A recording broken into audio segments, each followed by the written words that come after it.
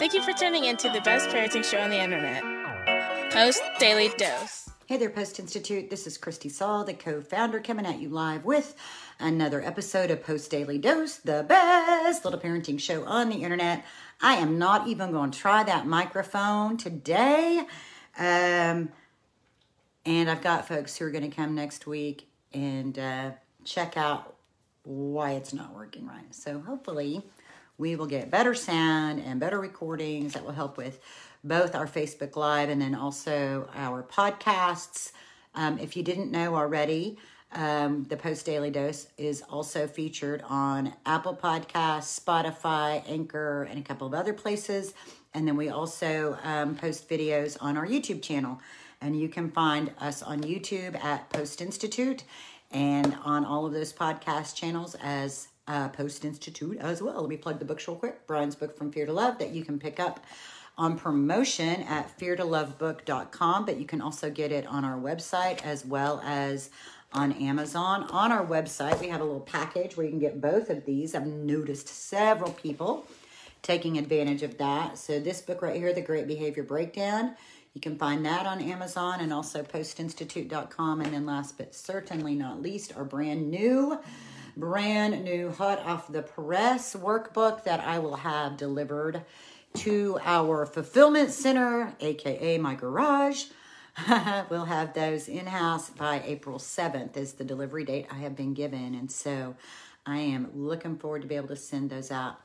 So my topic today has to do with what do you do when you have multiple children? I have a lot of families that I work with who have multiple children who come from traumatic backgrounds.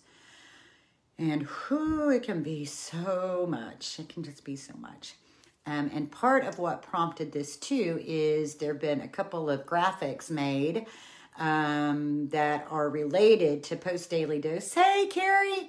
Post Daily Dose that I did, or that were earlier, I think maybe at the end of last week or the beginning of this week, where we were talking about time out. And somebody said, yeah, but what about when you have multiple children? What do you do when you have several kids? And sometimes what happens, because our children have such sensitive amygdalas, and then they also have oftentimes, this is a tricky one, is that sibling rivalry.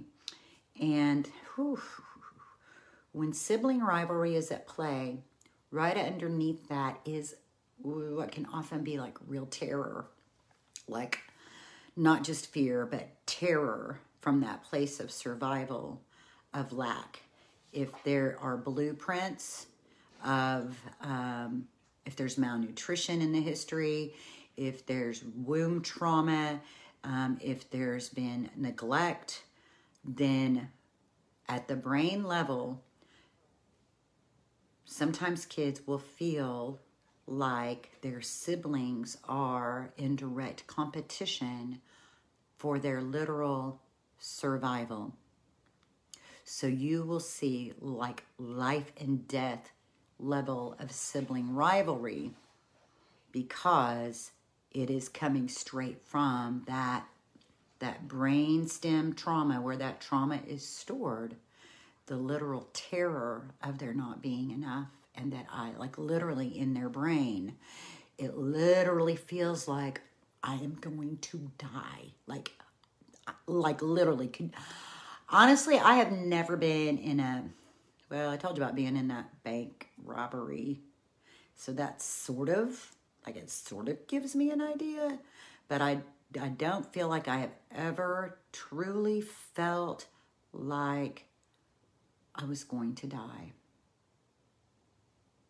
And I don't know if any of you guys have felt that either, but your kids have, especially when there's infant neglect and there's womb, like if there's no, little to no prenatal care, if the pregnancy is super high stress, if there's drug use during pregnancy. One of the things, like the only thing that's documented when we start talking about neonatal abstinence syndrome, which is the medical term for babies who are exposed to drugs in the womb, the statement, it's such a broad statement. It's that what the research says is a malformation of the emotional regulatory system. And really, we see that in all of our kids. And so what does malformation of the emotional regulatory system mean? Well, we know we're talking about the amygdala. We're talking about the prefrontal cortex. We're talking about the hypothalamus. We're talking about hormones. We're talking about adrenal glands. And we're talking about my menopausal brain is completely out of line today, so I'm having a little hard time. Like, the thoughts are there, but I can't put the words out of my mouth, so I apologize. Hang with me. We'll get there. Anyway, I don't have to worry about that word. We'll get to it. So what we know is trauma, pre-birth and early life trauma, has very profound impact on the brain. And then when you have multiple children who come from tough places, and if there's been issues of deprivation, they literally feel like they have to fight their siblings for their life, literally life and death. So the level of sibling rivalry can be extremely intense. So let's just talk about some ideas around all of that. First of all, as parents, that means our self-care becomes super important. And Carrie, that just makes me think of your family and all that you carry and all that we had a beautiful consultation on Sunday, and I really appreciate you sharing your family story. And because it's so relative, we're coming, we're trying to move out of the pandemic, but this was a family who was drastically affected by the pandemic early on, that her husband became sick with COVID, and it was very, very scary. And thank God he is still with us. There's still more growth and still more recovery that needs to take place. But it was like terrifying for her children. It was just a big time in their life. Yeah, intense is putting it nicely. There's not a word. It's like blood-curdling screams. It's like when they fight, the fight is like to death. It's like they literally do not feel like they literally feel like they're fighting for their lives. That's like, to say that, there's no way. Like, that's why sometimes I'm like, if you've not worked in this field or you don't have kids who've been through this kind of stuff, it is really hard for people outside of this world to engage in this kind of conversation, because they're like, what? They don't get it.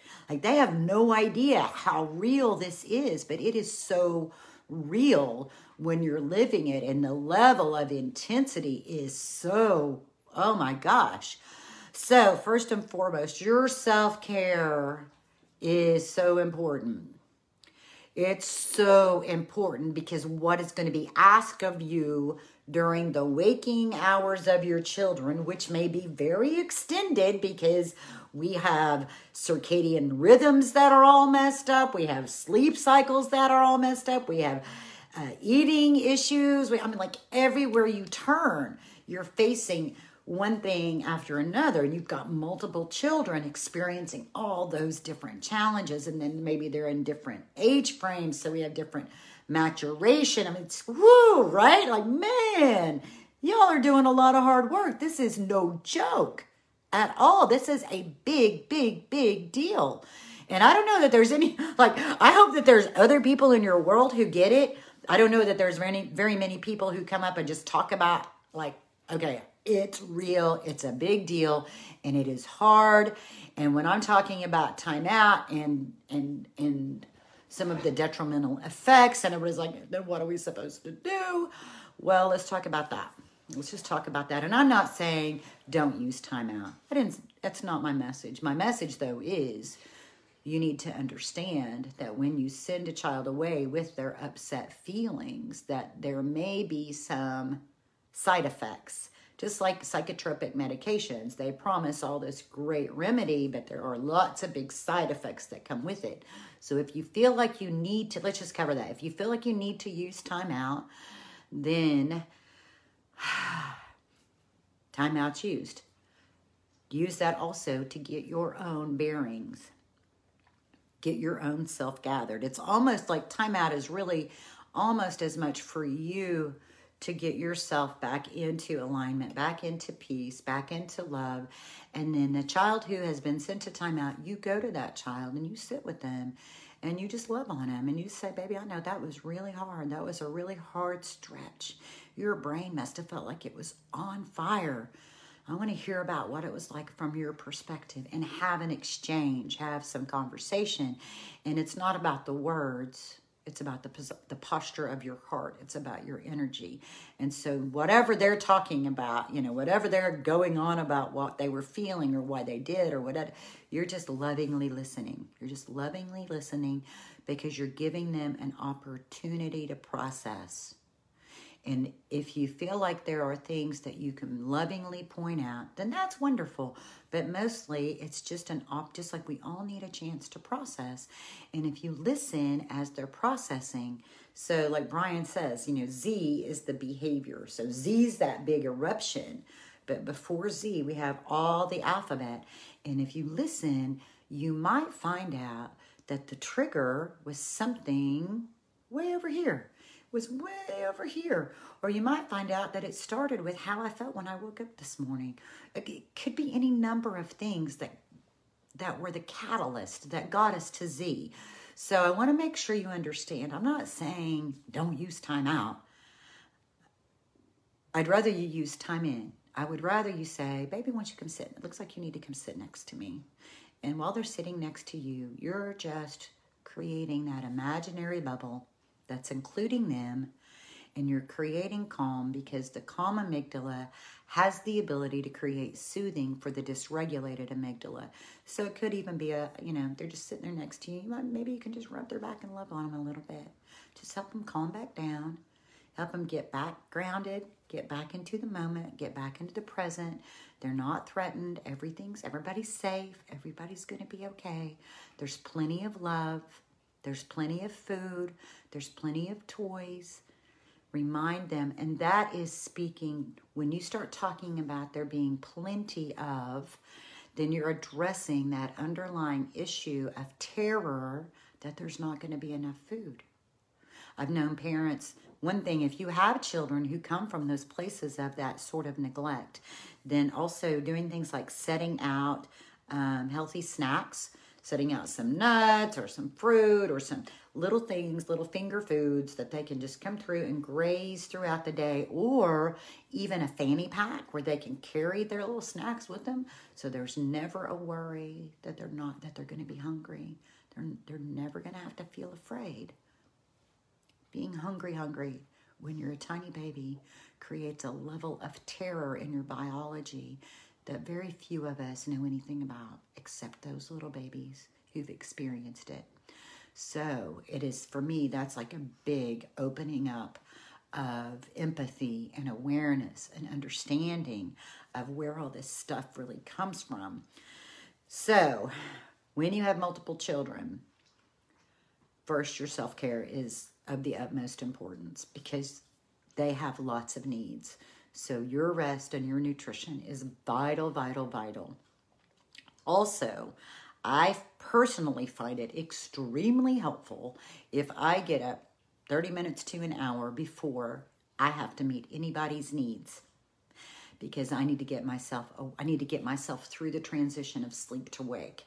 So in life cycles, there are lots of different transitions, and we know that children who come from tough places often have hard times with transitions.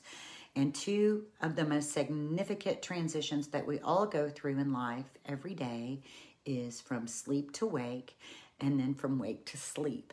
So giving yourself as the parent a little bit of time before the demands of your children are you're being faced with the demands and the needs of your children can be really helpful. I also really like being able to go into my child's room and wake them with love. And so that's a great, we talk about 10, 20, 10, time in, 10 minutes in the morning, 20 minutes after any significant separation, so that you can help them get back into the culture of family, help them get regulated from being out in the world. It's just a good way to connect and rejoin after that significant separation, and then 10 minutes at bedtime, 10, 20, 10. It's beautiful if you're able to do it. But if you don't have 10, maybe it's 1, maybe it's 2. But the position of your heart and your energy is the biggest factor. And so, to be able to go in the morning and wake them up with some loving touch, maybe rubbing the back. I used to love rubbing the back of the head because I think, back here in the brainstem, that's right where the brainstem meets the brain, right? And so I'm just like really literal, and I'm just loving right here, and I'm speaking life. And in speaking life, it might not even be my words. Like I might not even say anything. I might just have an energy of how much I appreciate them, how valuable and beautiful I see them being. They're quirky, unique characteristics. And one of the things that's doing in having that mindset is it's starting, if nothing else is happening, it's starting off my heart posture towards this child for the beginning of this day in a position that says, I really love you. And I see you. I really see you for the person that you are and the person that you're becoming. And I adore you and I love you. I think about that look that we have for babies. That, oh my God, and they're created so we just fall in love with them, with the big eyes and the cheeks and just that adoring gaze. A lot of our kids didn't get enough of that. And just that simple adoring gaze or just that adoring heart posture can really help start the day off in a great way. So we've started the day. Everybody's got a little bit of time from us, a little bit of love to get moving. So as the day goes on, I am a big prevention as much as possible person. When you have multiple children, it is so helpful when you can have, it's like being the great conductor, right? So the more you can do things that we're all kind of moving in the same flow, maybe we're all doing a craft together. Like we may not be doing the same thing, but everybody's kind of sitting down doing something similar. So that way you have the ability to help keep the energy more calm. You have the ability to see what's going on before we get to Z. You have the ability to sort of have your finger on the pulse of the exchanges and where things are going off rail. And so it really, it kind of helps just to keep everybody regulated because you're present. Your presence helps keep everybody regulated. Now, once everybody's kind of in flow and you feel that safety and everybody's good, you might be able to snap away and get everybody a snack. You might be able to step away and make a sandwich, or you might not. It's like that trust what you know about your child, trust what you know about your children. Now, eruptions are going to happen. They're going to happen. When they do, always attend to anyone who's injured first. If there's a physical altercation, attend to whoever's injured first. Sometimes just the sheer attending to whoever's injured can really create, like we talk about natural consequences. And so when there's an eruption, one of the natural consequences of the eruption are the upset feelings of the other people. And that one within itself can be something that can help shift aggression. It can help shift whatever mean, hurtful words got said. So when somebody cries, sometimes the crying within itself is like a natural consequence. Now, when we operated the group home in Virginia, we had this house full of adolescent boys who have all this, all this history of trauma. And there were many times when our daughter, Marley, who was 3, 4, and 5 during that, she would be around those kids. And if they did something that scared her or upset her, she would cry. And so the evidence of the empathy of even these teenagers who've been through so much stuff, it was so amazing to watch them respond to her tears. Like they immediately, because, what they're used to would be people fighting back or being mean back and being da-da-da-da. But when you have this little girl who cries like anybody would, it spoke to the baby within them that probably wanted to cry about a lot of things and never felt like they could. And it just dropped us all into this place of comforting and attending to the one who was hurt. And then once the person who's hurt has been attended to, then you can attend to the person who has inflicted the pain. And you can just ask, like, where did that come from? Where did that come from that you felt like you needed to do that? And so when you ask it in that way, so then your heart posture is almost as sympathetic and empathetic and curious for the wounder as it is for the wounded, because we know that the wounder is experiencing pain too, that behavior came out of a place of pain. And so in that manner, you're actually addressing everybody's pain in some way. It's just that you have to address it from the highest need on down. And so you're addressing everybody's pain because the behavior, all that behavior came out of hurt, out of some sort of hurt, a feeling that there was going to be a lack or that something was going to be unfair or there was going to be mostly unfair and a feeling of lack. It's, as I'm sitting here saying it, those are two, like when you boil it all down, those are two real basic ones. A feeling of lack, something being unfair, or disrespect. A feeling that you've been disrespected. And so again, you may, in that moment, if everybody's lit and everybody's on fire, you may need to literally have everybody go to their room. Yes, I get that.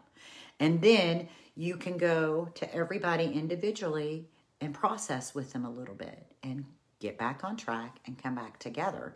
So I hope that sort of shines some light into that. I really am I am a very involved parent, very. I always felt like until my children were able to play independently without there being frequent eruptions, then that told me they needed me present. And it didn't matter about their chronological age. Chronological age really doesn't have anything to do with it, because when our children, when they are playing with their peers or they're playing with their siblings, they regress. When they're playing with adults, they tend to stay more regulated. So whether you're actually playing with them, whether you're getting an activity started and then letting them sort of take over, but you're kicked back and present, it can look a lot of different ways depending on the age of your children. But your adult presence is a tremendous regulating component to the sibling interactions or the peer interactions. I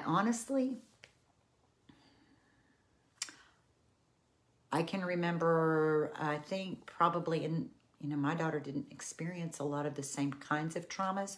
Her traumas were more medical, but I don't remember letting her and her friends play like extendedly by themselves with the door closed until like almost tween, like the early teens.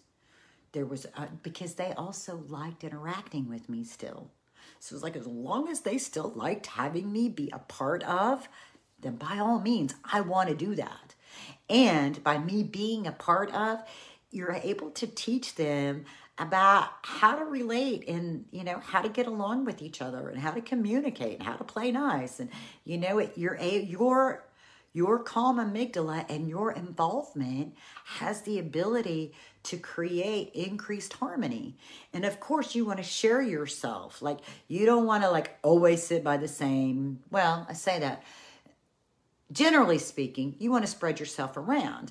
But I will also say that sometimes there's one person who seems to, there may be something in their brainstem that sort of enjoys that friction. I don't know if you guys have ever met that child, or if you have that child who seems to, people call them the pot stirrers, the one who stirs the pot and gets everything going and then kind of sits back and seems to enjoy it. Why that happens is because there may be something from their history where that vibration of sort of that chaos and that it's familiar to them. it may feel good to them at a level that you are not comfortable with. And that's not very healthy. And so that child, that may be the child who needs to sit in the front seat when you guys are going someplace. That may be the child that that needs to sit next to you during mealtime. That may be the child that you do need to sit next to when you're doing things. So trust what you know about your children, and trust that the calm, more mature amygdala literally has the ability to create calm for the more distressed, more sensitive amygdala, and your presence helps keep them at closer to their chronological age in terms of their maturation. When you're not present and they're engaged in sibling play, keep that door open, keep your heart attuned, because it can go south real quick, right? And the reason it goes south real quick is because they regress. They regress really quick. And if there's a history of neglect, a history of being left alone for long periods of time, your very absence of leaving the room could fire up something in their brain that is a trigger to when they've been left for very extended periods of time. And so something in their brain may light up and get very frantic, and all that deprivation and lack that's associated with that will get activated in that moment, and bam, here we are, 2 siblings feeling like there's not going to be enough and the fight's on. So your presence is so important. No pressure there, right? No pressure. I know it's a lot. I know. It's a big deal. And you guys work really hard. I know every day you work really hard to help them heal from those wounds. I really want to encourage you guys. I know in the day in and day out, we can get really kind of caught up in that strife.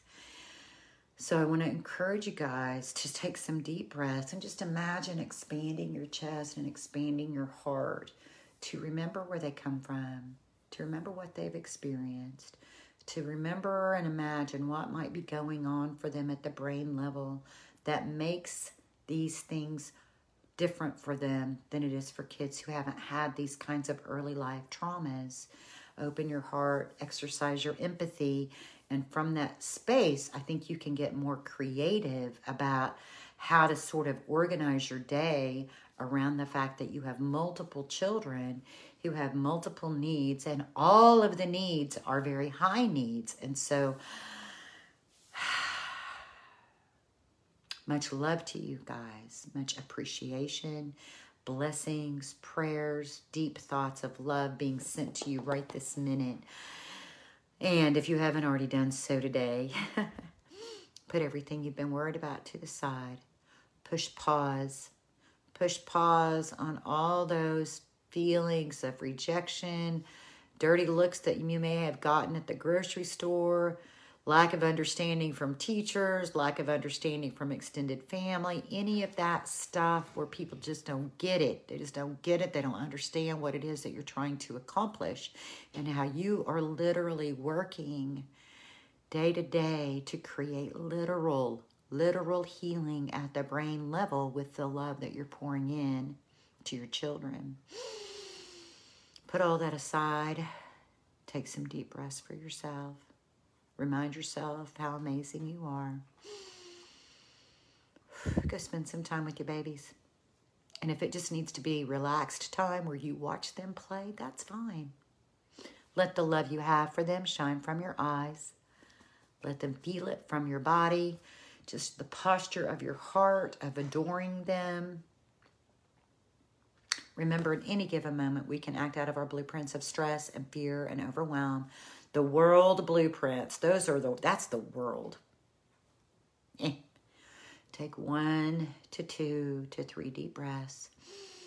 Literally ask for supernatural peace and love to enter your being. Feel the calm enter your body and choose love. Much love to you guys. I hope you guys have a blessed night, and we will see you all tomorrow.